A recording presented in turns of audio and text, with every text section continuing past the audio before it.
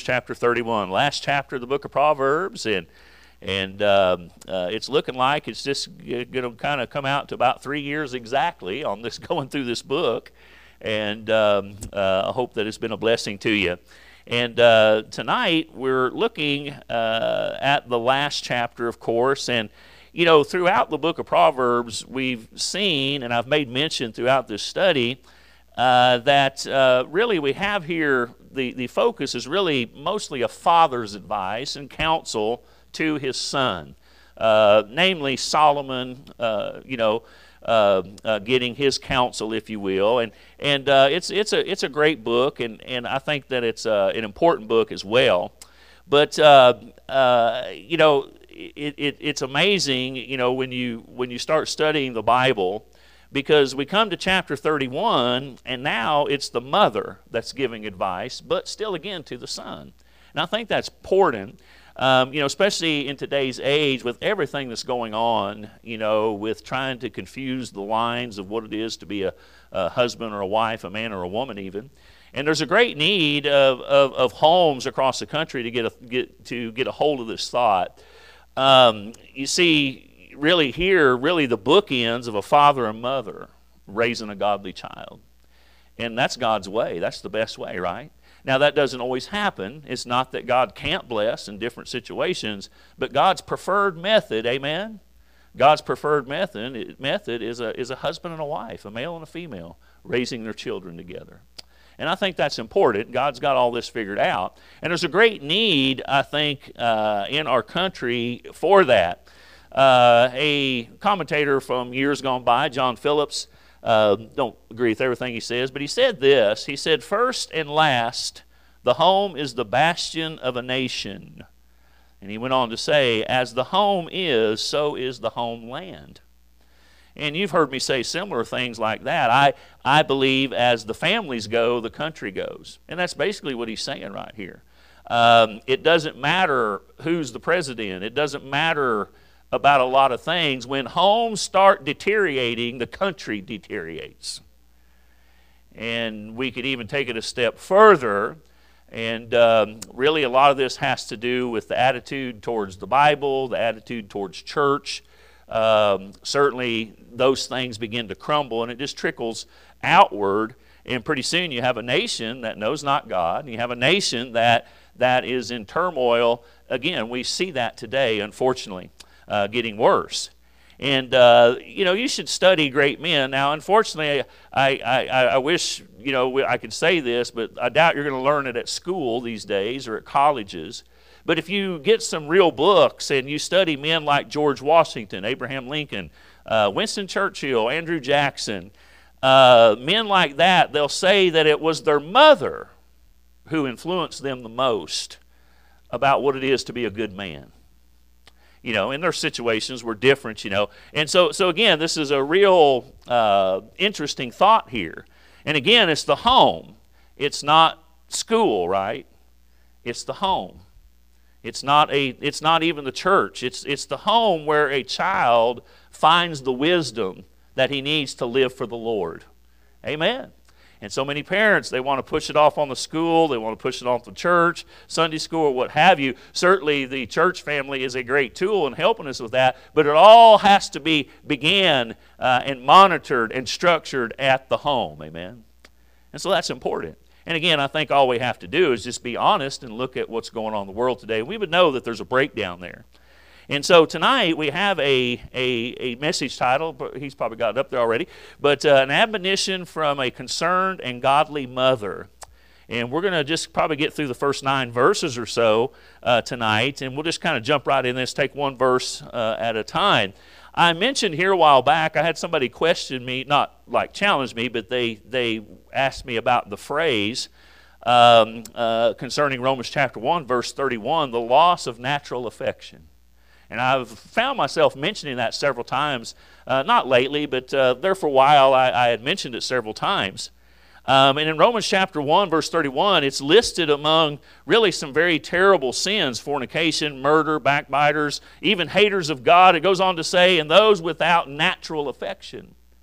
And the individual wanted to know exactly what that meant. And what it means is hard-heartedness towards kindred. In other words, your family. In other words, you don't have the feelings that you should have toward them.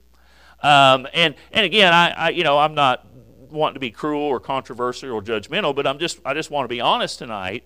And I believe that a lot of the blame, when I say dysfunctional families, we're all dysfunctional, right? So please don't take me wrong. But you know what I'm talking about, right? You've seen it, maybe at Walmart or wherever.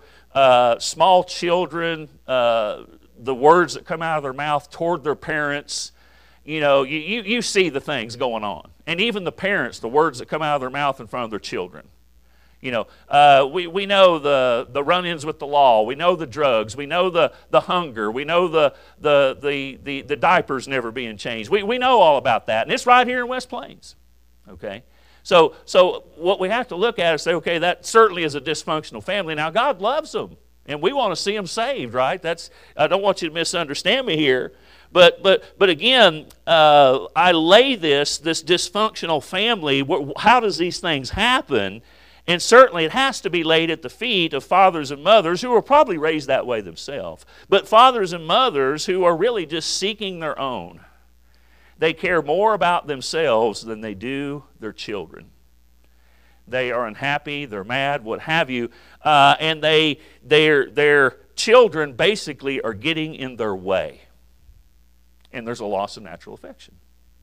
And that's sad to see. And they were probably raised that way themselves. And so, but it doesn't even stop there. I've seen this over the years, parents who seem to be very busy with their children. In other words, they're involved with everything. They're involved, as the Bible says, with everything under the sun. In other words, everything in this world, the S-U-N. But they're not involved with much that has to do with the Son of God. And it's almost like they're trying to make up for a lack here by doing busy. And look what I do for my, they're going to be involved in this. And they're going to play this sport. And they're going to play this instrument. And they're going to go here and they're going to go there. Look what I'm doing for my children. But yet there's no spiritual training in there anywhere. They're not concerned with their children's spiritual needs. They're concerned with their children's carnal needs. I don't hear much about it anymore, but remember when the beauty pageants with the little girls was a big thing? Oh, that used to drive me insane. I was just like, what are you people thinking? And maybe it's still going on, I don't know.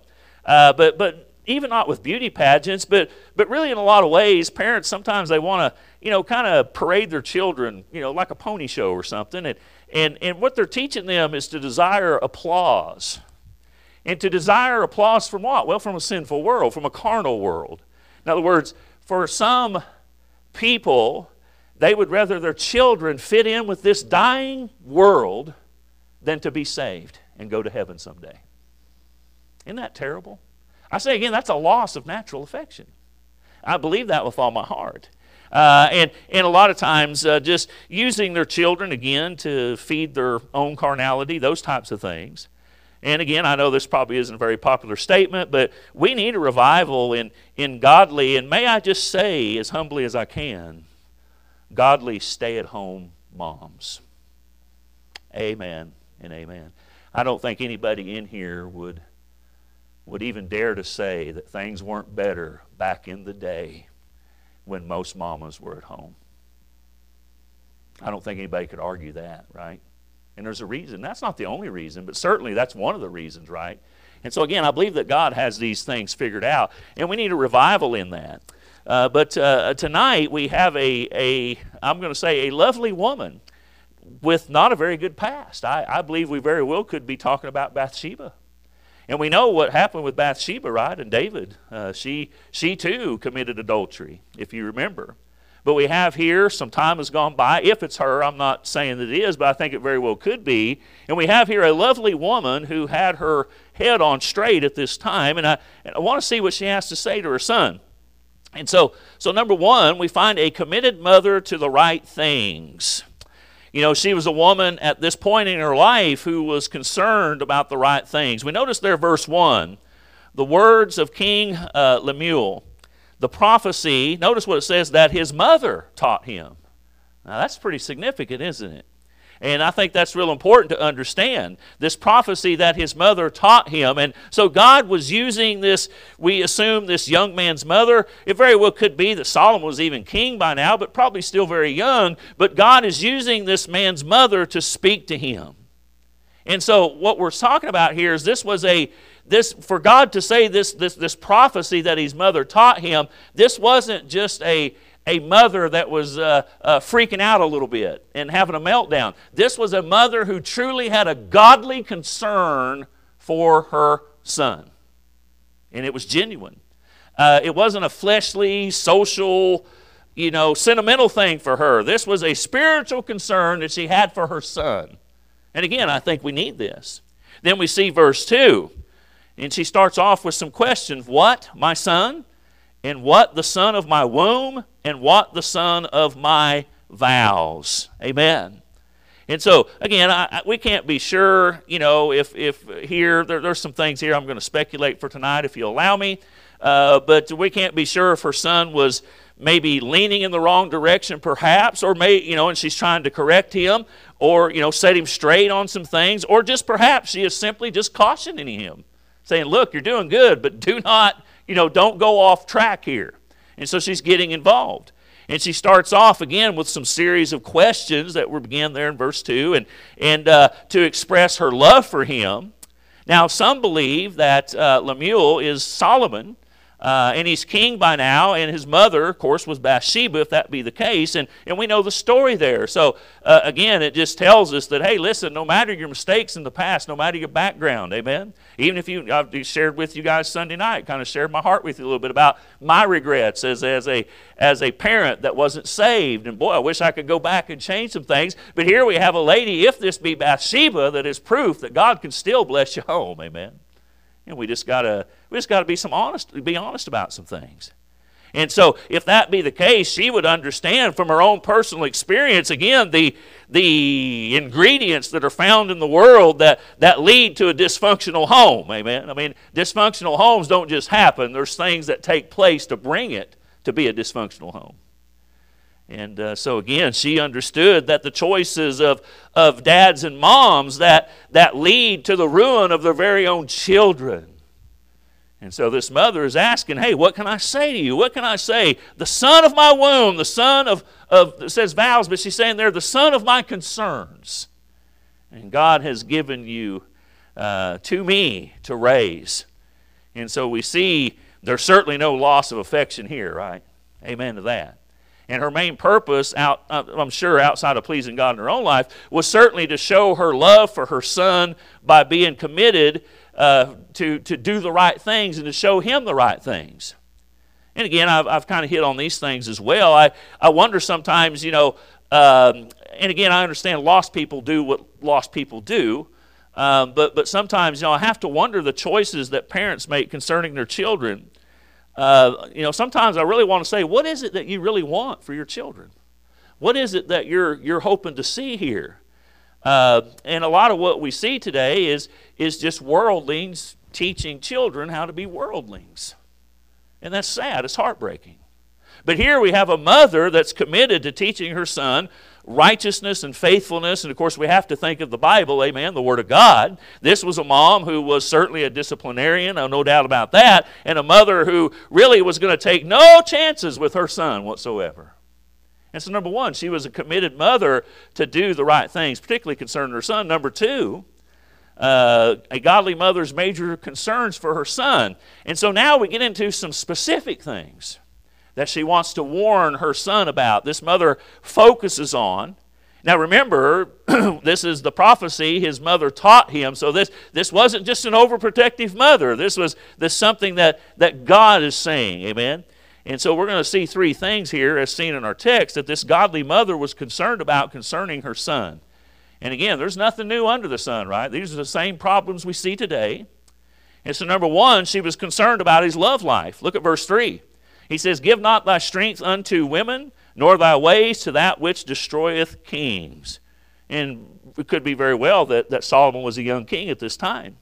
So as a king in those days, certainly A king in those days could, you've heard me say this before, they could be, they could do, they could have, whatever they wanted. And this wise mother realizes, no doubt, the struggles that a young man can have. Folks, here's the thing. I mentioned technology some. I know there's some good things, but there's a lot more bad. And I don't know that the little good we get out of it makes up for the bad. I'm just going to be honest with you. I think in the long run, we're hurting worse because of technology than it's ever helped us. I believe that. And I'm talking about spiritual things. And again, I think too, and boy, I messed up on this with my son as well, I explained, but we got to get our head out of the sun, or out of the sand rather, concerning, these advancements in technology.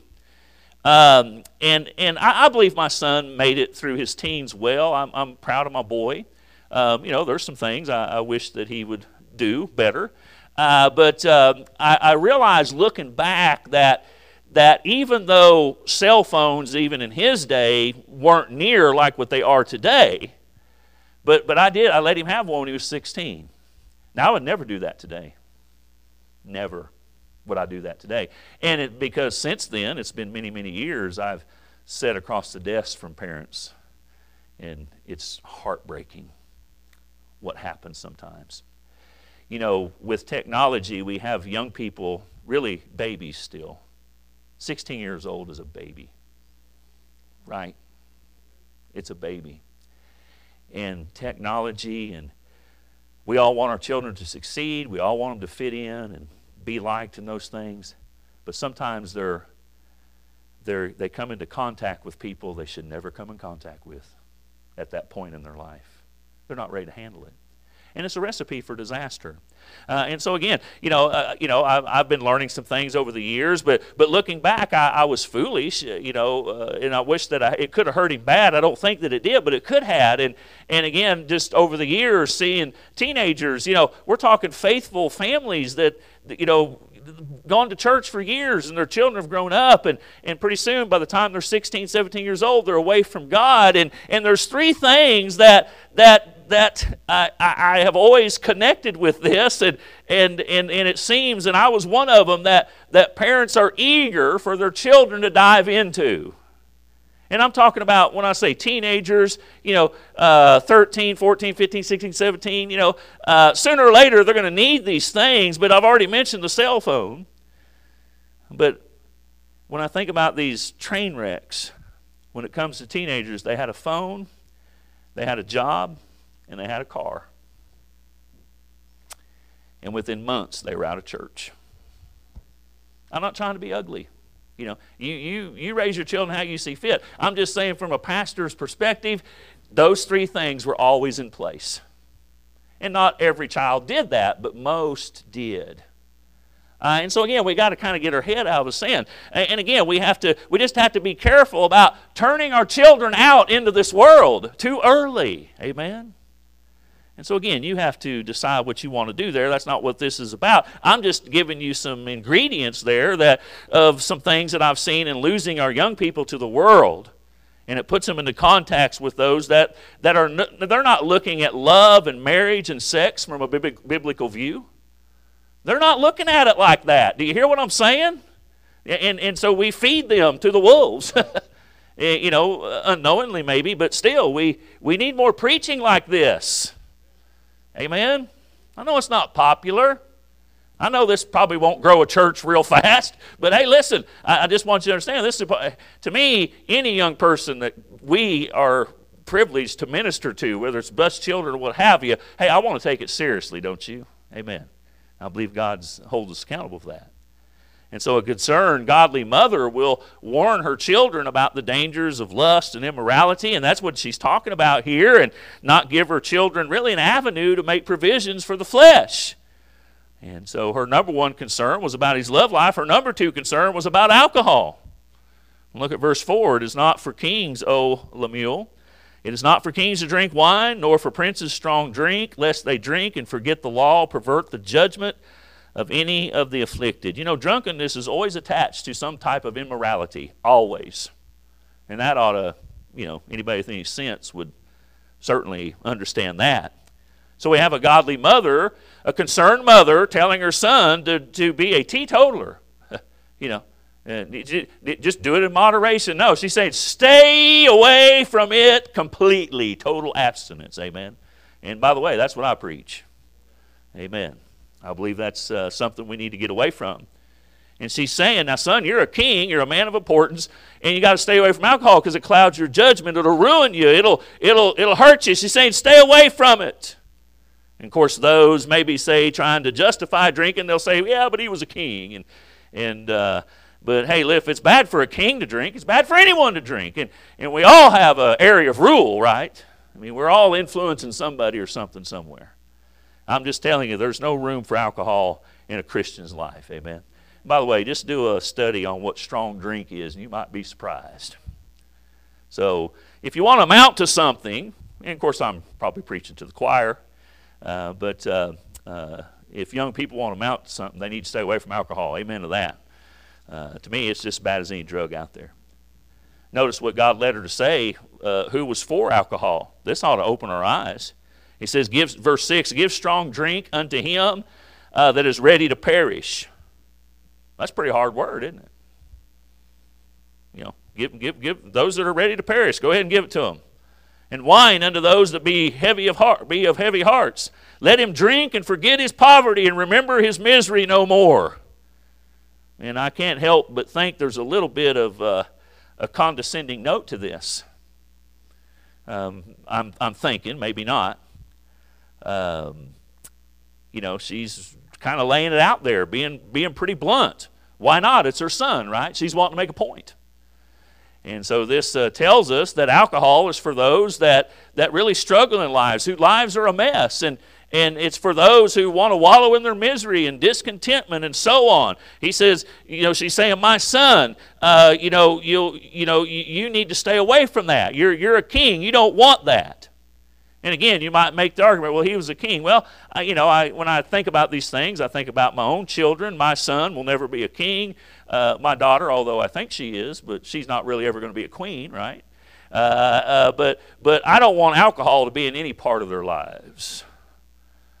And I don't know if I could take my son or not, but I'm just going to tell you. me and him we would probably, I'd lay hands on him really hard and fast if I knew that he was drinking alcohol tonight. Amen. Amen. It's no good. It is no good. It'll ruin lives, and I've seen it ruin lives.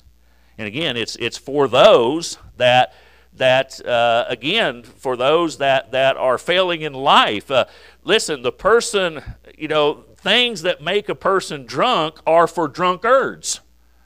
Right?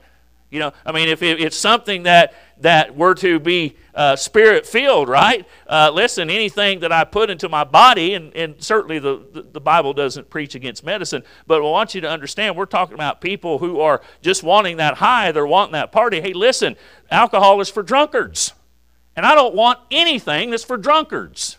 Amen. And I sure don't want my children involved with that. So read the book of Hosea. It'll teach you that alcohol, intoxicating drink, it feeds immorality. And it sure does. Boy, if it wasn't for the alcohol, they'd have never done that. Whoredom and wine and new wine take away the heart. That's what Hosea says. And that's true. And we know it's true tonight. We know it's true. So this godly mother was concerned about her son's love life. She was also concerned about his attitude towards alcohol. And number 3, finally, she was concerned that he'd have a heart for the less fortunate in life. And he says in verse 8, open thy mouth for the dumb, in the cause of all such as are appointed to destruction, open thy mouth. In other words, speak up for some people here, judge righteously, and plead the cause of the poor and needy. And certainly these things should be seen in really any political leader or ruler or nation, no doubt about that. Now that word dumb, it doesn't always mean what we think it means, but it's talking about in this instance those who that don't have much, and they don't have really a voice to defend themselves. They don't have that ability to take up for themselves. He's saying, listen, these are people who need someone to speak on their behalf. And certainly we need that. Now, here's what I want to make a point here, because human beings, we always tend to overcorrect, don't we? And I'm for masculine men. Masculinity. We need a revival in masculinity. In all aspects of it. Physically, mentally, emotionally. We just need men to, as my dad used to say, sometimes, son, you just got to hump up and take it like a man. We need that today. My feelings are hurt, and, woe is me. Be a man. So I'm for masculinity, right? I'm concerned about the feminizing of men, amen. Our culture is just, it's feminizing the man, and the men get more feminine and the women get more masculine. Do you not see that? Am I the only one who sees that? That's not the way of God. And I believe our country's headed down the same road a lot of other countries have been in a long time. Let me just say this, the Bible doesn't teach a matriarchal society. The Bible teaches a patriarchal society. Amen. You can say amen to that. It's Bible. You don't need to be ashamed of that. Amen. And so that's how God sets up things. So the Bible does teach that. But with all that said, this godly mother had a concern for her son that he not get hard-hearted. You could still be a masculine man but have a tender heart. We don't have to prove our masculinity. If you're a real man, it'll come out. Amen. You just do what God says, you'll be a man. But we have to have a tender heart. And she wanted her son here, of course, this had to do with him being a king, but all of us men, listen, to have a heart about the needs of the less fortunate and so on. And so it is, I believe that a man needs to have a tender side to him as well. I think that's important. And some of us do better in that area, and others. Certainly, I wish I could do better in that. So we have an admonition from a concerned and godly mother. Here's the thing, and I'm going to go ahead and try to get done because I want to move the chairs from here. We got some upstairs I want to grab and put in that other room. I remembered. Praise the Lord. It's because I wrote it at the end of my notes. I would have forgot had I not wrote it there. But we have an admonition from a concerned and godly mother. Here's what I would say for our prayer time here in the next few minutes. Certainly, whatever needs you might have in your life, whatever it is you're going through, there might be some things going on in your life that had nothing to do with the Bible verses tonight. Certainly, you need to come pray about that. There's things on this prayer list we need to come pray for. I'm not going to tell you what you should or shouldn't pray for. You come to this altar and do business with God, whatever that may need. But tonight, if you're just wanting to pray, amen, I hope that you are, we need to pray, for families, amen. We need to pray for what I call the innocent victims. And really it's children, and we see them, we see them. Sometimes they even come through our doors, right? And we know what, well, actually we don't know. Sometimes I don't think we realize what these young people that come through our doors, what they go home to. And maybe tonight, just come and ask God to get a hold of your heart. And if you have children, grandchildren, come pray for them, it's not easy. I tell you, I believe with all my heart it's much harder to raise children today than it was when I was raising my children. I believe that. I just believe that it's just tough. It's just tough. It's getting to the point where parents that want to discipline their children according to the Bible, they could be hauled off to jail. And that wasn't around when I was raising mine. It was getting there. I was threatened a couple times with it, but it never happened. But I'm just saying, we're to that point. But we're just going to have to be men. We're going to have to be godly women, right? And I'm going to obey God. Because, hey, listen, nobody's going to hurt my child. Nobody. Amen. And so just maybe come and pray about that and ask God to help you with that. Let's all stand with our heads bowed, our eyes closed. Father, we come to you tonight. Father, there is a great need